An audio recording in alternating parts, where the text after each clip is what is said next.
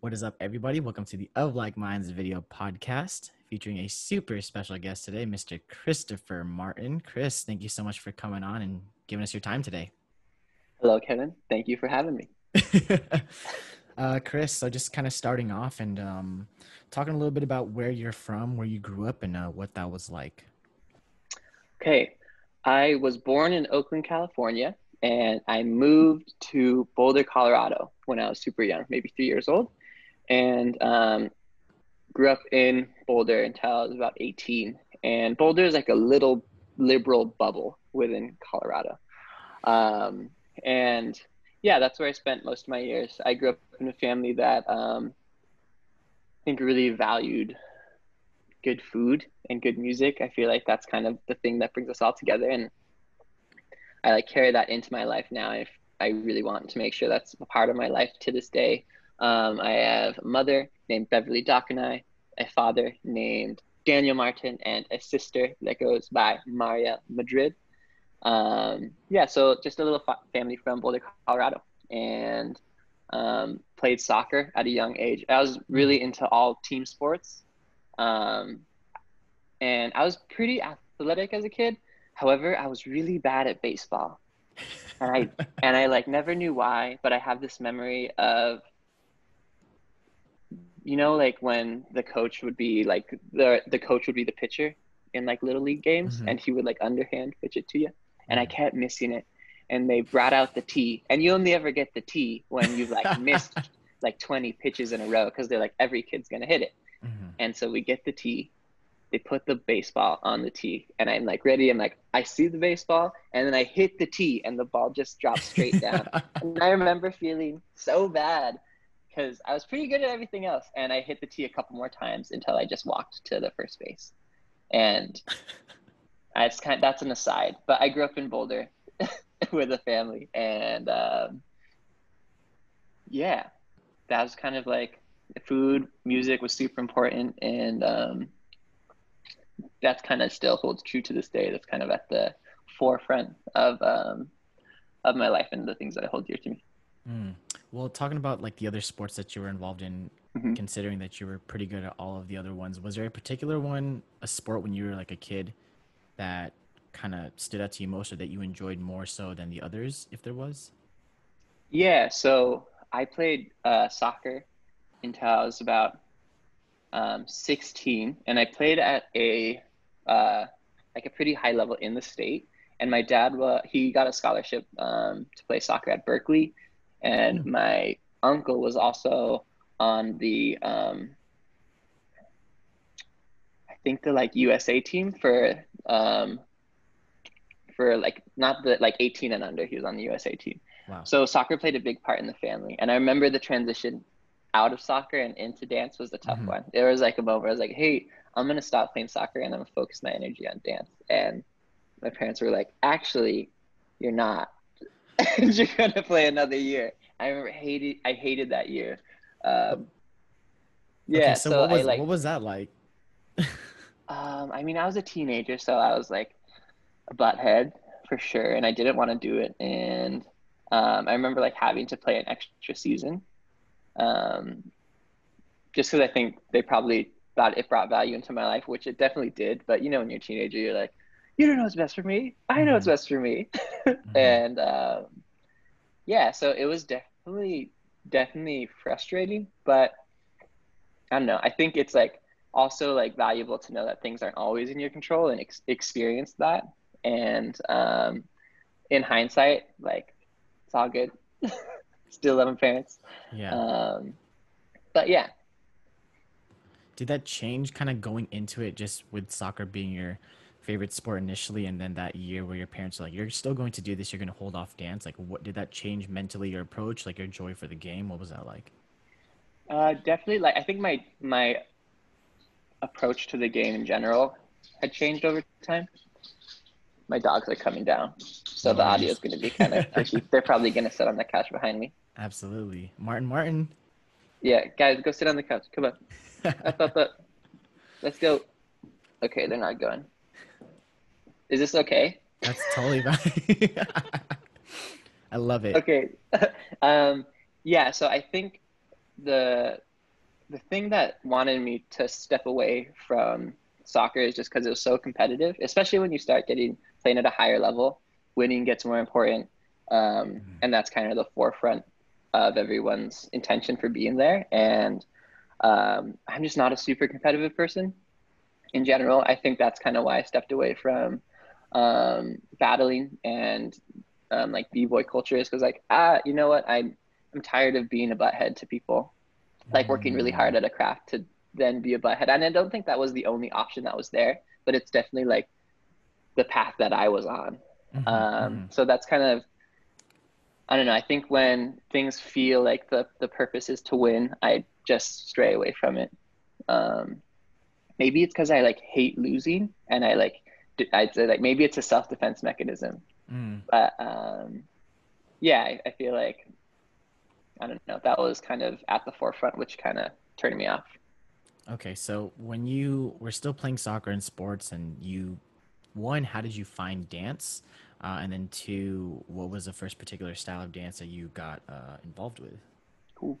I think I remember always dancing in the kitchen with my family. So we'd always have dinners every night, maybe around 6, and then there would always be music playing.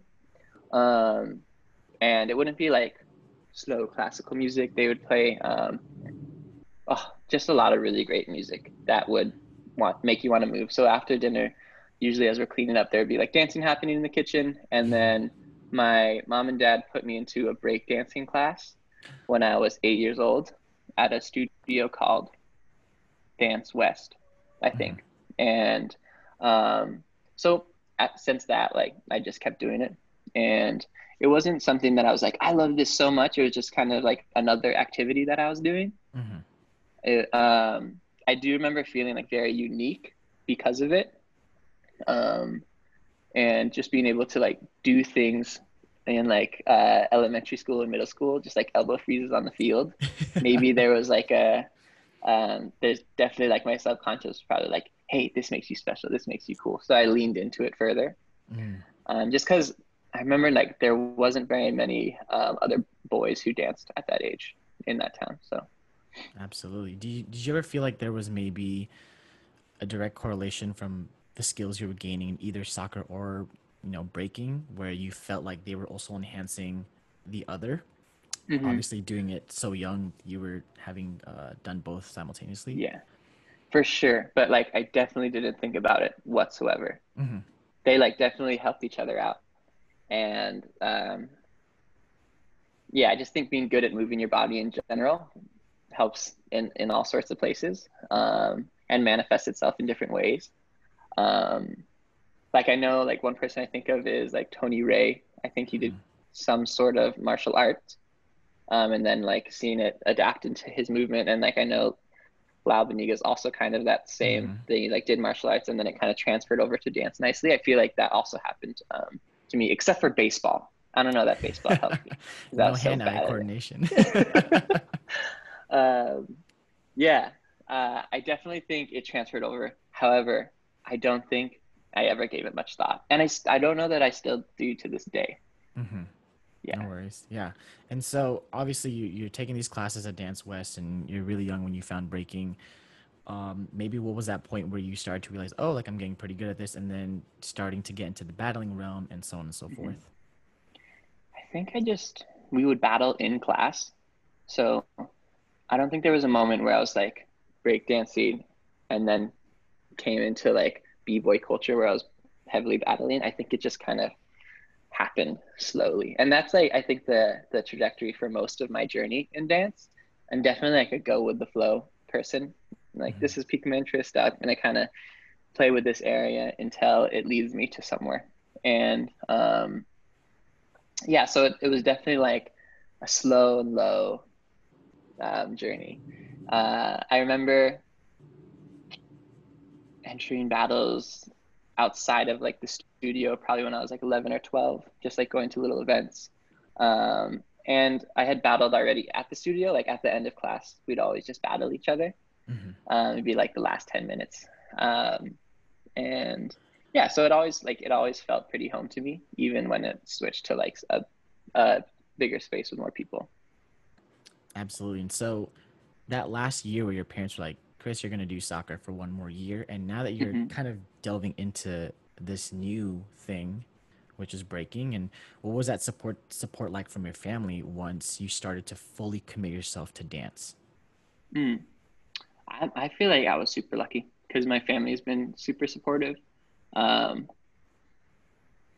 yeah, like I don't think there was much pushback, especially because around that same age, I was starting to get work as a dancer. So I would dance for like the Denver Nuggets, and I'd be on there. I forgot. I think it was called like the Mob Squad or something, and we would dance at like timeouts and half times. Oh, cool. So I was like my first like paying job and paying work. And at this Hmm. time, my sister's 5 years older than me, and Hmm. she had started to um, get some work as a dancer at that time as well. Hmm. So I think she definitely like, and she went to college and then started working as a dancer. So it kind of Hmm. eased the blow of like, hey, I'm dancing, I'm doing it for a living. Hmm. Hmm. Um, yeah, so they were super supportive, and man, they took me to so many classes, and um, yeah, I don't think there was ever a time they were like, you can't dance unless my grades were bad. Then they'd be like, can't dance right now Uh-huh. because your grades are shit.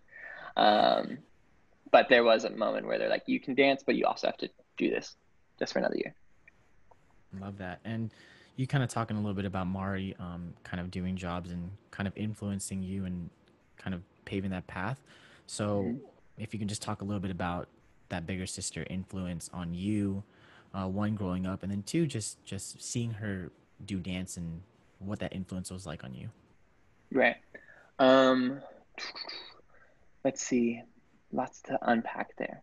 I feel like Mari is one of my favorite people to watch dance just because we have the connection. So like, Hmm. I don't know. I always just feel proud to like watch my sister dance and see what she creates. Yeah, I just like I always feel super proud when I watch her dance. Yeah, and I feel like we kind of hit the sweet spot because she was like 5 years apart, so we were never in the same school, so we are never like too much of a part of each other's lives. Where it was because I know some siblings are like close, and it's like I can't get rid of you, but I don't. I at least I never felt that with my sister. So I always felt pretty close and always had like a great time hanging out with Mari. Um, I think what helps me is just like perspective. And I think often the paths we choose are just based on our perspective of what we know is possible. So when you see your family member, it's like kind of like, okay, my dad is a nurse, so I can be a nurse. You see that all the time in families. Hmm. And I think her kind of exploring the career of dancing just showed me that perspective and that it is possible. And you Hmm. Absolutely. Now, did your move born in Oakland, California? Correct me if I'm wrong. And then growing up in Boulder, Colorado. One, if you can talk a little bit about the move to back to California and specifically San Diego. And I don't know if you and Mari moved at the same time or what that transition was like, Mhm. moving to SoCal. Yeah, so after high school, I moved to Norway. I was like, I'm going to Norway. And I lived in Norway for half a year and I taught at a studio there. And I taught at the studio called Vibe or The Vibe. Hmm. Um, and that was really great. It was kind of just like an internship at a studio. And I got to train under a bunch of people that were starting to get flown out in all these places. Um, and then I came back. I did ABDC with my team in Colorado. Called what? Which Um, team? Break Effect. So this was like Mm. my b-boy crew in Colorado. Hmm. We did ABDC, and then after that, um, after the show, I was like kind of like, okay, what's next? Where can I go next? And my sister lived in California, in San Diego at that time, and my grandparents live in San Diego, so we'd always go visit San Diego when we were a kid, Hmm. or when we were kids. Um, and I had a friend named Mark Mariano. He also goes by the name of Porky, Hmm. and or I don't know if he still does, but he offered me a place to stay in San Diego. Yeah, so I moved there when I was about 20, maybe 19, um, just to I don't know, just to see what was going on. I think I kind of reached a place where I felt I had learned a good amount of what I can from the community in Colorado. Hmm. And I knew I didn't want to move to LA because being an industry dancer wasn't something that was super intriguing to me.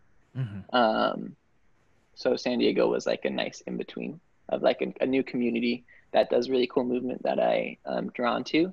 without it being what felt like the industry, Hmm. the dance industry. Yeah. Now, at this time when you're moving to San Diego, like 1920, you said, maybe if you can talk a little bit too about transitioning from, specifically focusing on breaking and then getting more into the choreography realm. I think there's a lot of choreography dancer. You are a freestyler. You are, there's so many like you're different, whereas opposed to just being a dancer. So, one, if you could talk about what that transition was like in terms of maybe some challenges, some things that worked in your favor. What was that transition like?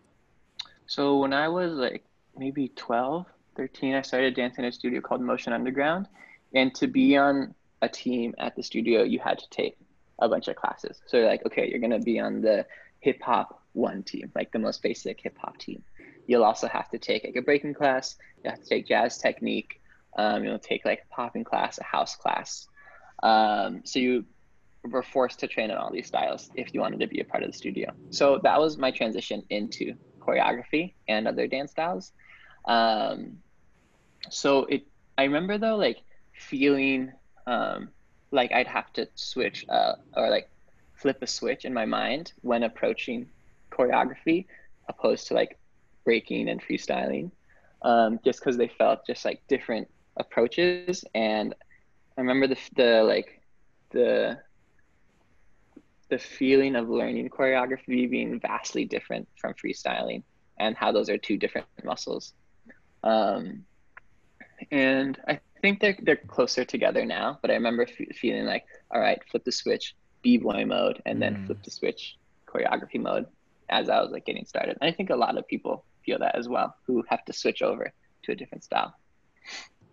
absolutely. And what was that transition in terms of what classes were you kind of immersing yourself in when you came to San Diego and just kind of feeling out the community? You're obviously influenced and you enjoyed the movement, but if you can take us through what your training regimen was like and classes or even your own self work that you were doing at home.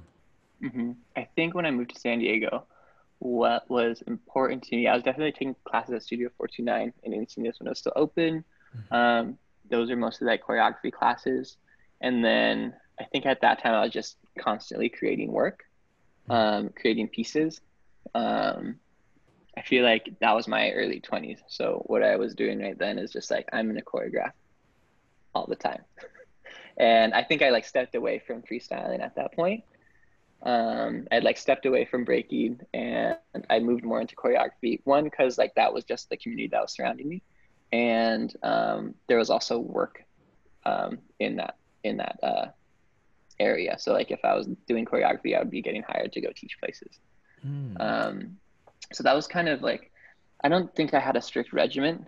Again, I'm like pretty like go with the flow, but definitely like creating pieces pretty consistently, as well as just taking classes consistently. yeah. I kind of want to go back a little bit, Chris, to Let's go. um, a little bit of that initial dance gig. And you talked about you moving to Norway and living there for about half a year. Hmm. Was that the first kind of, I guess, major gig that you got? Like, oh, this is a really great opportunity. And two, what was that? What did that do for your confidence and what did that do for you moving forward and like finally getting that foot in the door to be able to like Right. get an opportunity? Cool. I don't know if it was like, I don't know if I'd call it a gig. I definitely like flew myself out there to go live there. And I was teaching at the studio, and teaching at the studio would kind of pay for my rent. Um, I think the most important thing about my trip to Norway was that people would come and teach for a month at the studio. So like a teacher, I remember like Ellen Pizarro, he would come and teach up for a month, and I would get to like live with these people and also watch them work, watch them teach. Um, and it just helped to see the people that were working as choreographers for a living and teachers for a living, to see what they do, how they approach things, to participate in the things that they were teaching, as well as living with them and just talking with them in general. That felt like a very important moment, because it just gave me, just again, like gave me perspective to like how I can approach doing dance as a career, and like keeping the flame going that is dance inspiration. Absolutely. Were there specific things or maybe one thing that stood out to you in terms of the other, the tendencies you picked up from these other choreographers that were doing the same things you were doing that you're like, oh wow, like that's like to be great or to really thrive in this, like I can pick that up from these people. Like what was like maybe Mm. a thing that stood out to you? I think there was like things that was drawn to, and there was also things that I was like, oh, I don't like that. So, Mm. and I think they're both important. Um,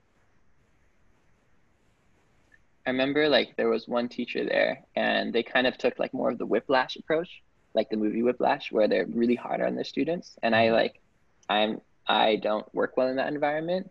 Um, so I think that was like a moment where it's like, oh, this is something I don't like. And there's also moments where I think people were just so prepared. They Mm. like knew what they were sharing. They knew like what they wanted to bring out of the students. And I think for a large part of my early 20s, I was just like making cool moves and then sharing it, and that was the extent of my intention. So I think as I've gotten older, like one thing that I noticed these teachers did, and that I'm trying to do now is figure out what my value is as a teacher, and like what I'm really giving students aside from just movement, but more like teaching people about my approach and how it could be valuable to them. Absolutely. And even what about like the class etiquette and the culture of the students and kind of seeing how Mm-hmm. they take class in comparison to what it's like here in the States? How was it like Mm-hmm. over there in Norway? It's pretty similar, honestly. Yeah, I feel like I also think like it was a space where like a guest would come into a studio space and teach. So I think class etiquette always changes a little bit Hmm. in terms of like how the students are acting. I mean, you know how it is when Yeah. someone comes in and everyone's like, "Oh, everyone's well behaved now." That's interesting. So it's kind of like that over and over again. But um, I don't notice any like big differences from class etiquette, but I do think I've been lucky enough and like privileged enough to be in communities where class etiquette has been integrated from a long time ago. Mm. So it's like there already. It's kind of like seamless, and it's not something that has to be Hmm. reminded about so often, because it's kind of integrated into the culture of the communities I've been a part of. And you didn't feel like that tapered off towards the end of that 6 month tenure just because, getting more comfortable and seeing your face over and over again, it's like, okay, maybe kind of getting lax a little bit, or you really felt like the entire time there was just, they were really just like all buttons up and they were as good as they could Mm. be?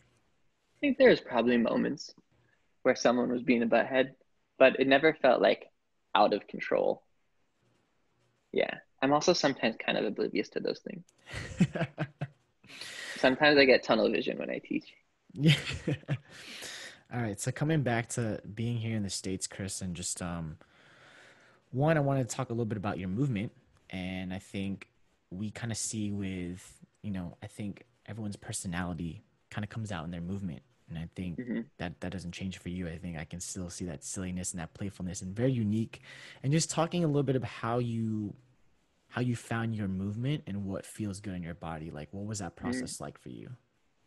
I think that's like I feel like that will be a process for as long as we're alive and moving around.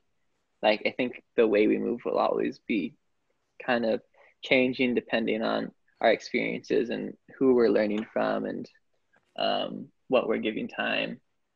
So I feel like I'm definitely still finding my movement. Like I feel like I move completely different now than I do from 2 years ago. Mm-hmm. And I think you can see that in work as well. Mm-hmm. Um, yeah, so I think it's always changing. Um, so I don't know if that like answers the question. No, it's perfect. I mean, that's Is your it answer. perfect? That's your answer. Does that work? That's your shapey wapey. That's your movement aesthetic right there. I think I can go a little bit deeper. Okay. I think like what helps me find my movement and like my voice, um, is just pursuing the things that interest me in terms of movement. I think one thing that has held very true is that I'm pretty like stubborn in terms of like um, social norms. Like I remember like my teacher telling me to dance bigger and like being like, no, I'm gonna make smaller work. And like remember like my parents telling me like you have to do soccer. I was like, no, I'm gonna dance. Like I'm just gonna do it. So I'm kind of like a stubborn butthead in that sense. And I think just in life in general, but also I think that leaks into my like voice and dancing because I'll try to go against the grain in some facets and try to take things that maybe we see often and ask like, okay, can we do something else? And I think that kind of leaks into my choices within my movement. Absolutely. Okay, so now going back to, we're here in San Diego and kind of taking us through that. You're taking classes, a lot of different classes, 429 at the time, kind of doing labbing and doing work on your own independently, maybe collaborating with other people. Mm-hmm. Maybe if you can talk a little bit about your journey, starting to get a little bit more noticed in the community here in SoCal, and then maybe starting to get opportunities, here in SoCal. If you can just take us through that. Yeah. I remember my first class I taught here was before I lived here, Hmm. and it was to was it a Whitney Houston song? Fudge, I don't know. It What was studio? Where? I forget. It was Million Dollar Bill. It was at 429. It was my Okay. first class. I like taught here before I moved here. And I was welcomed. I felt I mean, Studio 429 was just a really welcoming place in general. Mhm. I'm gonna take this out. My headphone's dead, so I'm gonna just do this one. Yeah. Um, yeah, the progression. I think it fluctuates. I feel like there's moments when I teach in San Diego, I'm like, wow, there's a lot of support here and there's a lot of people participating. But there's also like moments where it's like, okay, there's hardly any people in this class. And I think Mm. it just like goes up and down. Um, but I think like one thing that I've noticed is like if you can be clear with your intention of what you want to give your students, people will come back to that just because it helps give them direction. And that's something I'm trying to implement now is just reason, like reason within dance and reason why things could be important and kind of opening that door to people for people to see like, okay, this could be important for me. And I don't know. I think that's like an interesting way to look at growth. Um, but I think when I first started, it was just like, I'm just going to try to make the coolest moves I can to the coolest songs I can find. And now it's kind of shifting away from that. Yeah. And at this time, you're already doing dance full time, and just talking a little bit more about that fluctuation in terms of the participation and class attendance, and Mm-hmm. maybe there's a lot of people, a lot of the younger generation that's coming up now. They what they see on Instagram and YouTube is pre-COVID, full Mm-hmm. classes, straight up performances. You kind of almost expect like, oh, class is always going to be popping, and that's not always the Mm-hmm. case. And if you can Right. just talking a little bit about how you had to mentally push through that. You're Mm-hmm. obviously trying to make a living, but at the same time, it's not always going to be fully popping. Life Right. happens. So just talking about like having to trek through and getting through those classes that maybe there weren't as many people, so it was Mm-hmm. harder to feed off that energy. What was that Right. like getting through that? Yeah. So I think we have like, especially in dance. Can I show you something really quick? Yeah. Oh my god. What are you doing? Okay. So, anyways, is that annoying? Can you hear that?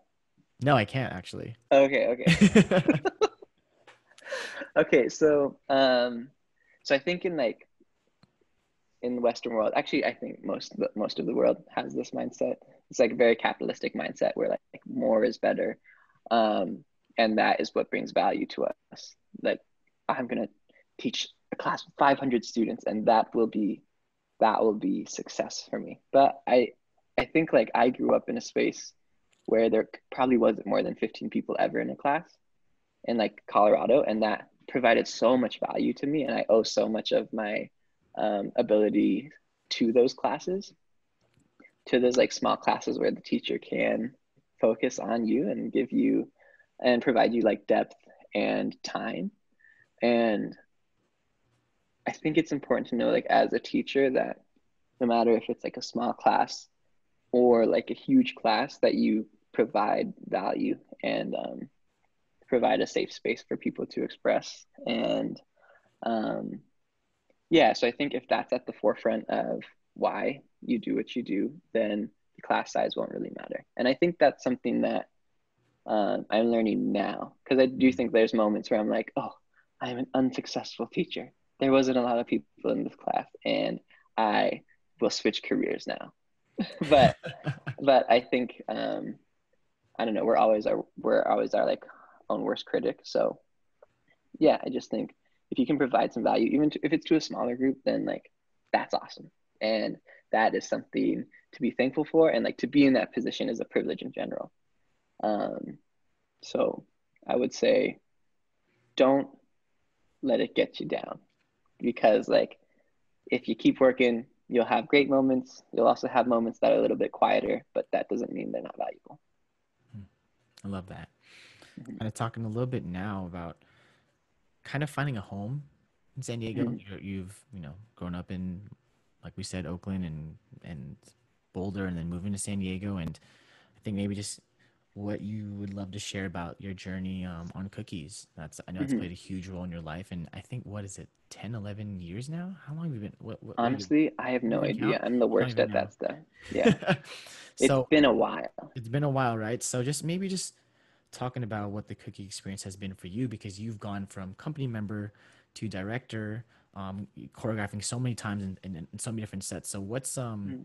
just taking us through that journey? Mm. Let's see. Through the journey of Cookies. It's definitely been one that's really, really helped me with my mentality of like just putting other people before yourself. My thing's gonna die, Kevin. It just did the.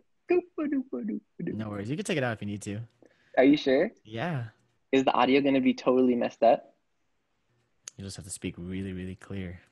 Okay, I will speak super clear. But I'm gonna keep it in until it dies, and Okay. then maybe PA, let me know if we get there. Um, so my journey on Cookies has been one that's been, oh man, such a great experience. I think at the end of the day, the most important thing about it was I had an opportunity to build my community, and um, build a community that has depth, and that has like just like deep connections. And um, I think you're forced to put other people before yourself over and over again at Cookies. And I really think that's just like a valuable lesson to have. And I think that's not something we always see in society. So it's good to take part and like practice that tool and that technique weekly. And I think that's probably one of the biggest like lessons and things I will take away from Cookies. But I think in terms of the journey, definitely nervous when I first started. Um, and I'm not super good at introductions to new groups. Like if I'm at a party, I am on the corner of like a wall, just because like getting to know new people is tough for me. And I think it's because I had such a close knit group of friends in Colorado. Like Mm, opening up and starting over, it just feels um, I don't know. You just so many things go through your mind. You're like, am I good enough? Am I funny? Are mhm. these people gonna like me? And it's just hard. It's just hard. But time heals all things. And I think one thing Cookies has really done is um, over the years it helped me like find my voice and like how to add value to a group, and knowing when to maybe give some insight and advice, and also when to let other people do that and contribute. So yeah, the journey started off really nervous, and then it will probably end with me feeling comfortable with me as a person, as well as what I have to offer.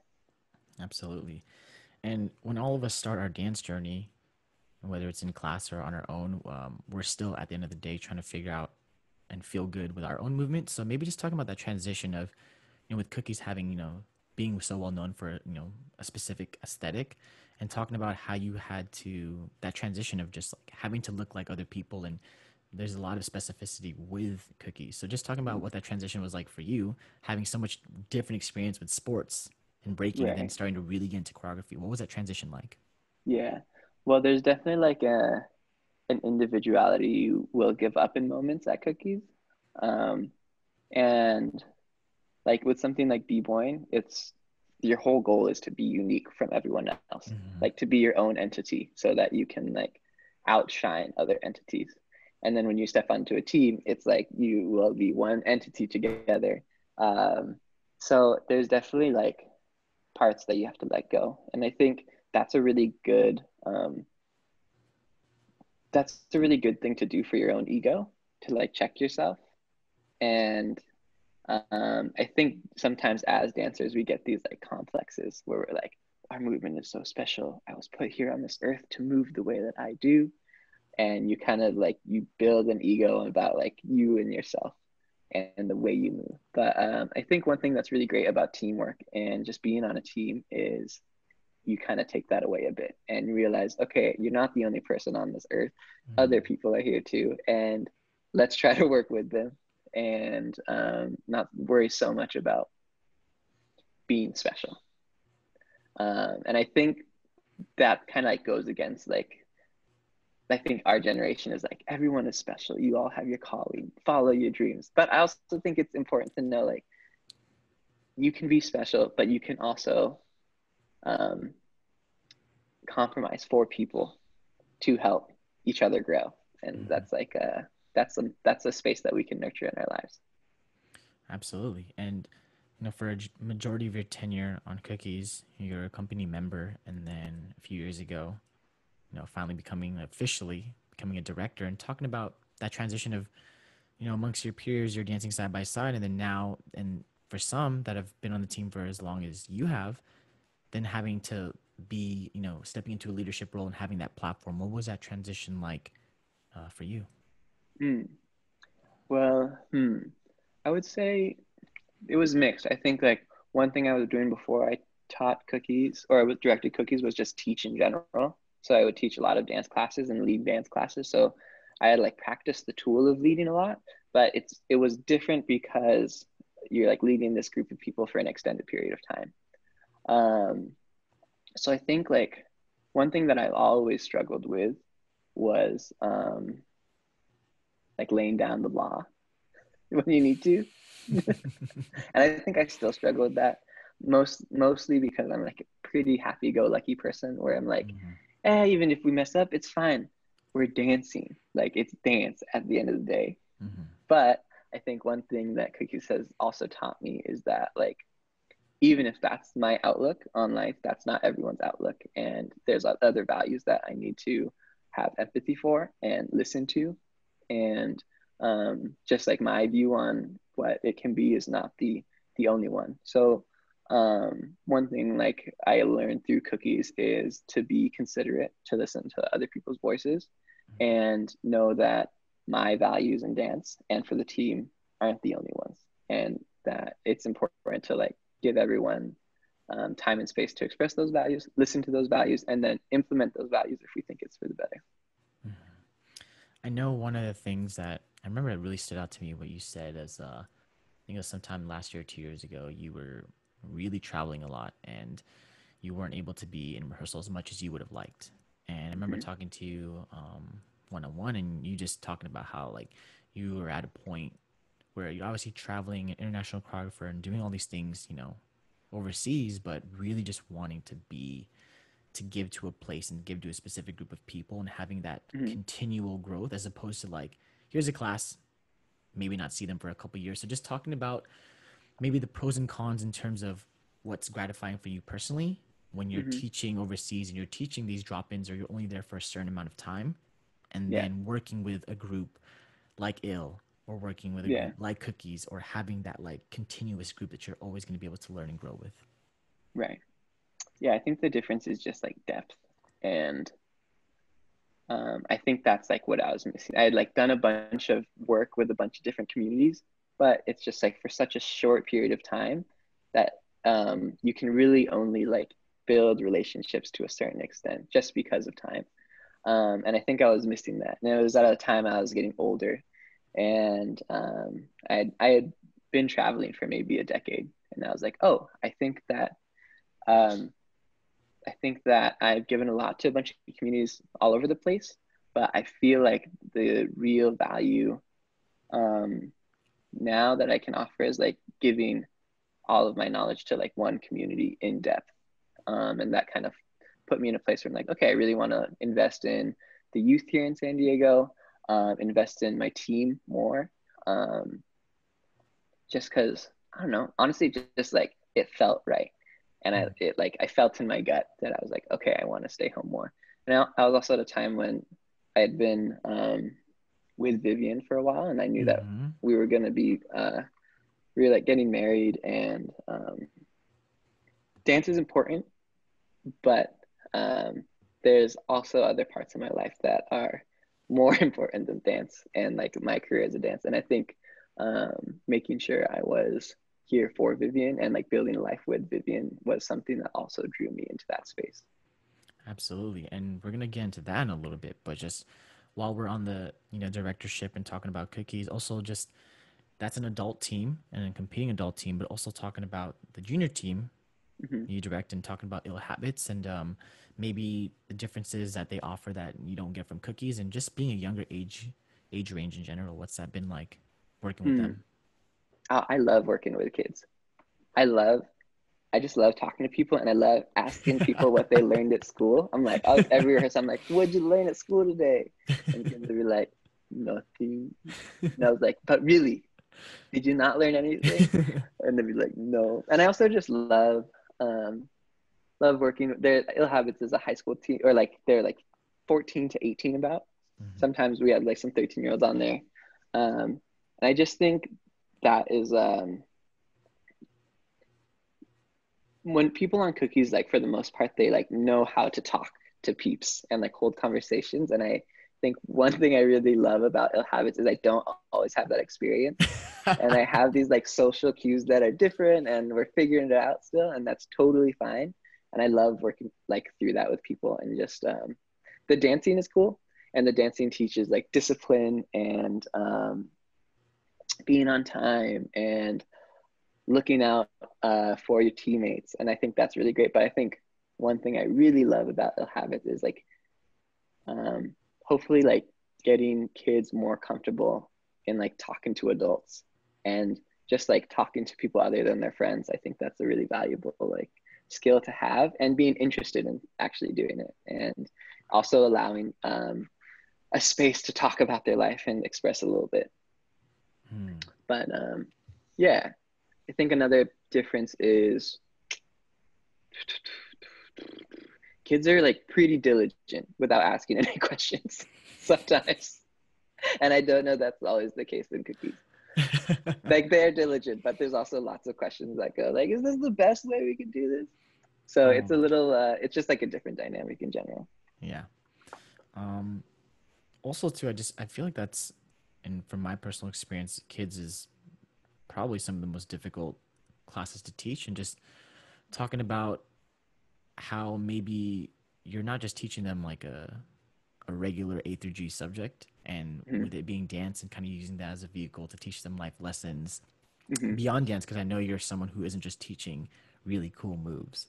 It's also Mm-hmm. teaching, using dance and to learn other things, and just talking about maybe how those, if there's any like standout stories or like just seeing your kids grow up in front of you and maybe seeing them Mm-hmm. mature and seeing them like through dance, learning how to be better people, not just be better dancers. Hmm.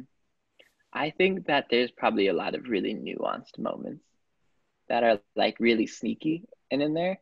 Um, I love like after we'll do a set, we'll like kind of talk about it with the whole group, and we'll like have conversations about what do we think this is about? How do we feel about this?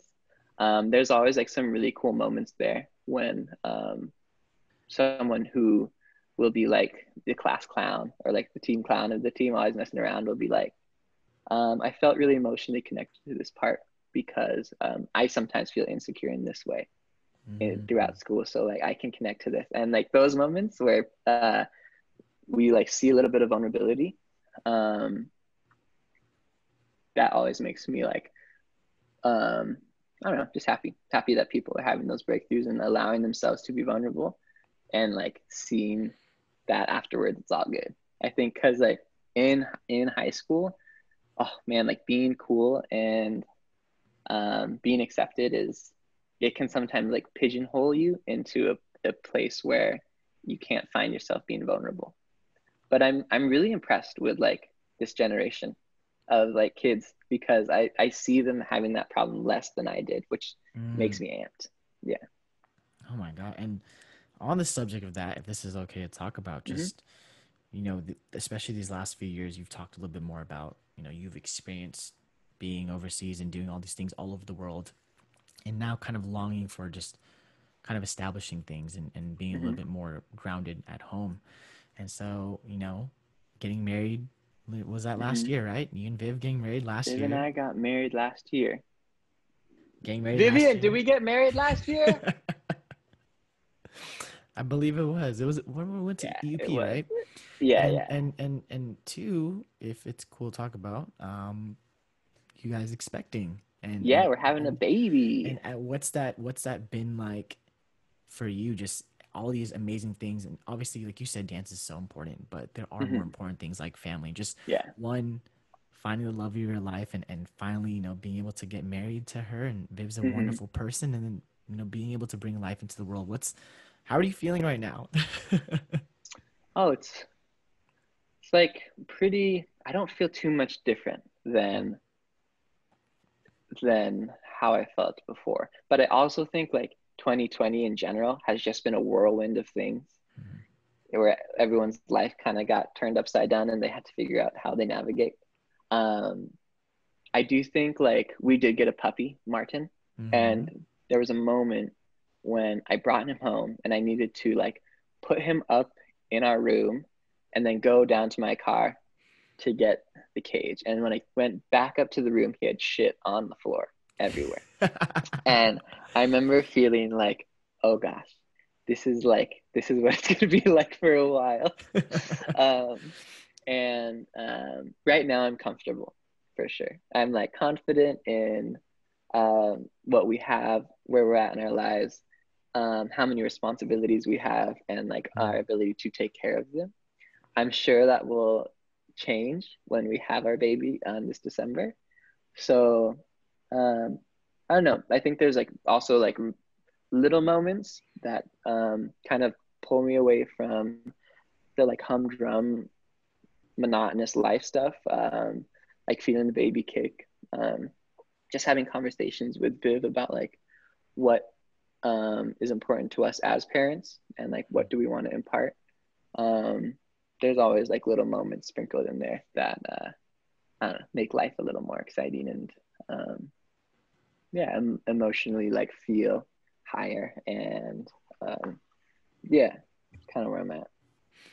Well, one, that's amazing, and you guys have an incredible and beautiful family with the dogs Dogs. and the expected baby, and obviously Viv. So couldn't be happier for you, Chris. And it's great to Thanks, see you just Kev. smiling and goofing off and geeking out about it. I know that you're that's just you naturally, but it's pretty awesome to Uh, see that. Now you kind of talked a little bit about it, and yeah. you said this year has been a whirlwind and has Hmm. been it's probably one of the few events that has affected everyone in the world in some way, Hmm. shape, or form, For sure. indirectly, directly, whatever it may be. If you can just talk a little bit about how it's been like for you as a working full time artist and dealing with these unforeseen circumstances, and Hmm. what's that been like for you mentally? What's it been like for you, spiritually, emotionally, physically, Right. all these things? Oh, I think there was tough parts for sure. I think Vivian and I like we bought a house at the beginning of this year. So we're like, all right, got our money, let's spend it. And then it was like, all your work is gone and you have a mortgage to pay. So Mm, I was like, okay, I gotta reassess, figure out how I can do this. So I kind of like I think at the start of the pandemic, um, I like run a company called Project Home with my co-director Larkin Poynton, and we kind mm, of just put our heads down, started working, and figure out how like we can still create spaces for connection and community, and like add value through dance.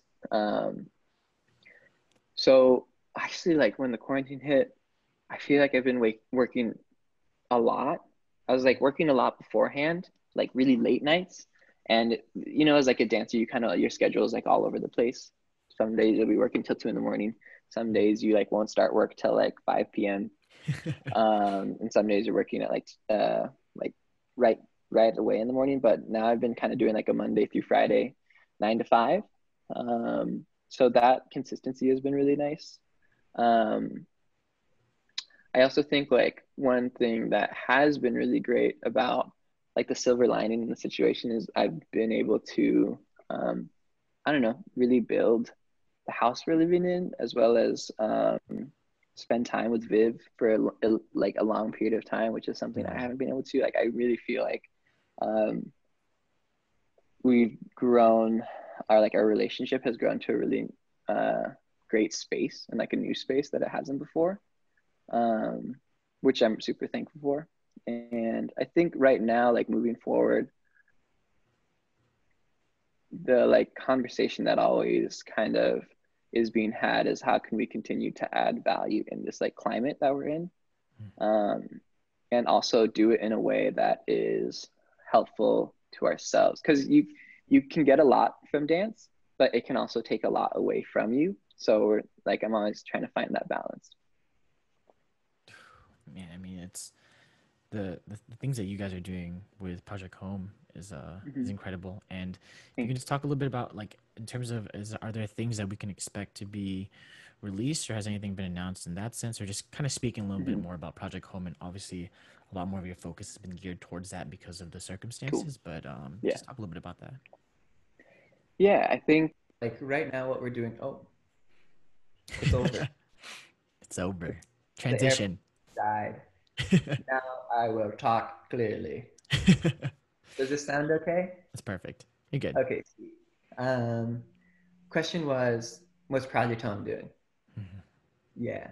Um, so when the pandemic first started, our main goal was to just like provide a space for community. We offered free classes every week, and we'd edit videos together to kind of have a sense of people being together and see that other people are participating in some way. And then we built a program named Homework, um, which kind of takes an approach to dance that is a little less regurgitative and like more self-exploratory. I think so often in our community, and like so often what I do is like just go teach choreography, and that's kind of where the teaching ends. But so we created a program that kind of allows for a lot more self-exploration and works on some tools outside of regurgitating choreography.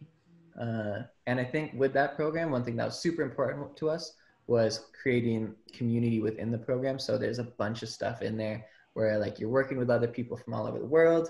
We're having like talks and discussions with each other, leaving space for like people to just talk about whatever they want, but just providing like a platform that is safe and intimate enough for people to feel comfortable. I And then love in that. terms of work, we are working on a visual album right now with an artist named Son of Cloud. He was the composer for our film Home, and he created an album called Notes to Self. So we're working with a big group, like a lot of dancers from all over the place to create a visual album for this, for our good friend Jonathan Seal. That is amazing. I Yeah. love it. Is there are there still now this kind of falls directly in line with you wanting to give back more in depth to, Mm-hmm. a group of people. And so one, is there still an opportunity for people that are interested to sign up, or is it kind of like open, or what's it been like in terms of like the people that you're working with and the feedback they're getting? Yeah. So we're like, our graduation for our third run of Homework will be this Sunday, and we've worked with about 180 students so far. We're gonna take a little break, reassess. We got a bunch of feedback from a bunch of people on what they liked about the program, what they thought could be better. So I think again, like the forefront of like the work we're doing is like, is this valuable? How can we provide like a space that's like comfortable for people? So we'll take some time off. We'll revamp. We're gonna move everything to a new website, and there will be for sure like more opportunities to do the program. And we'll also probably make a different curriculum over the Mm. time, because we've just been working on freestyling, the choreographic process, and dance and film. But there's so many things in dance, so we'll probably make a different curriculum at some point. But it will be available one day. Okay, cool. Well, then you'll definitely have to send me, the link and the info for that so we can include that in the description so that those of you that are tuning in and listening to this, that you can go ahead and support Larkin and Chris and get your groove on. Come dance. Now, talking a little bit about that too, Chris, because I know Project Home started well before COVID, and it's awesome to see you just really fall in love with this purpose and really giving Mhm. to it. And just if you can provide some light, and there's a lot of working artists, and it's a very difficult time. Mhm. And one, if you can just share with us what you think about the outlook of the arts, Mhm. and two, maybe how us as artists can successfully navigate through this and move forward with our sanity and still love what we're doing, but then still, still making ends meet at the end of the day. Right.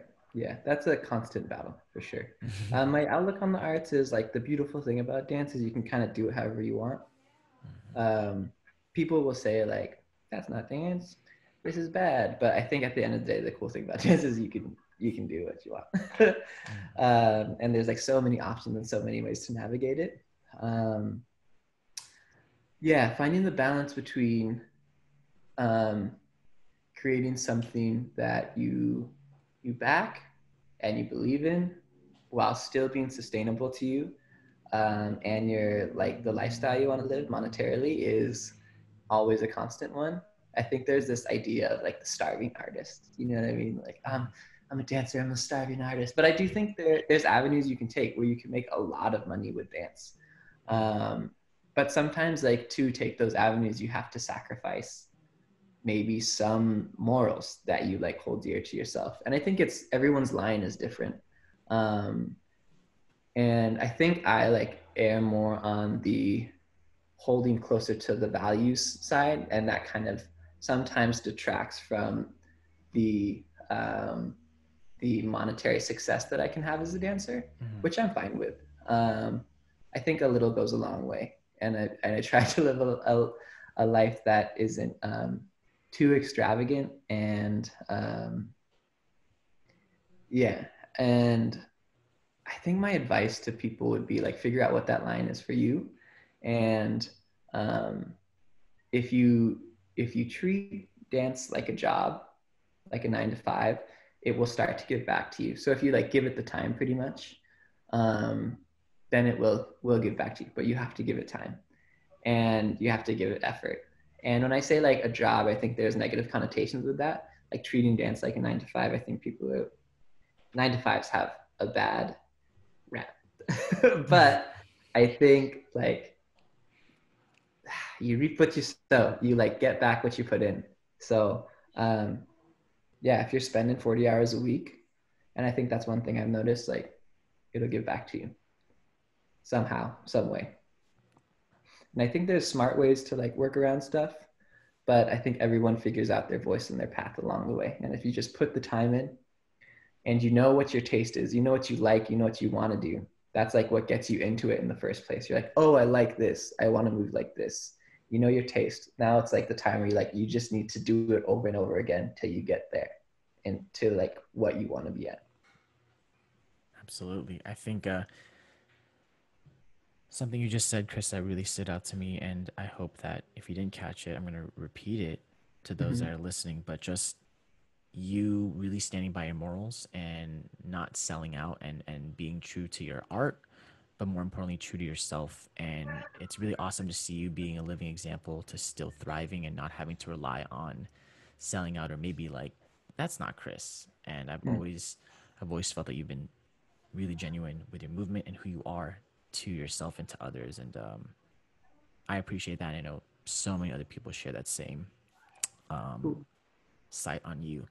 Mm-hmm. Now, Chris, just kind of taking everything into consideration in your journey and all the things you faced and the adversities and being a working artist and really making it, and really, you make it look,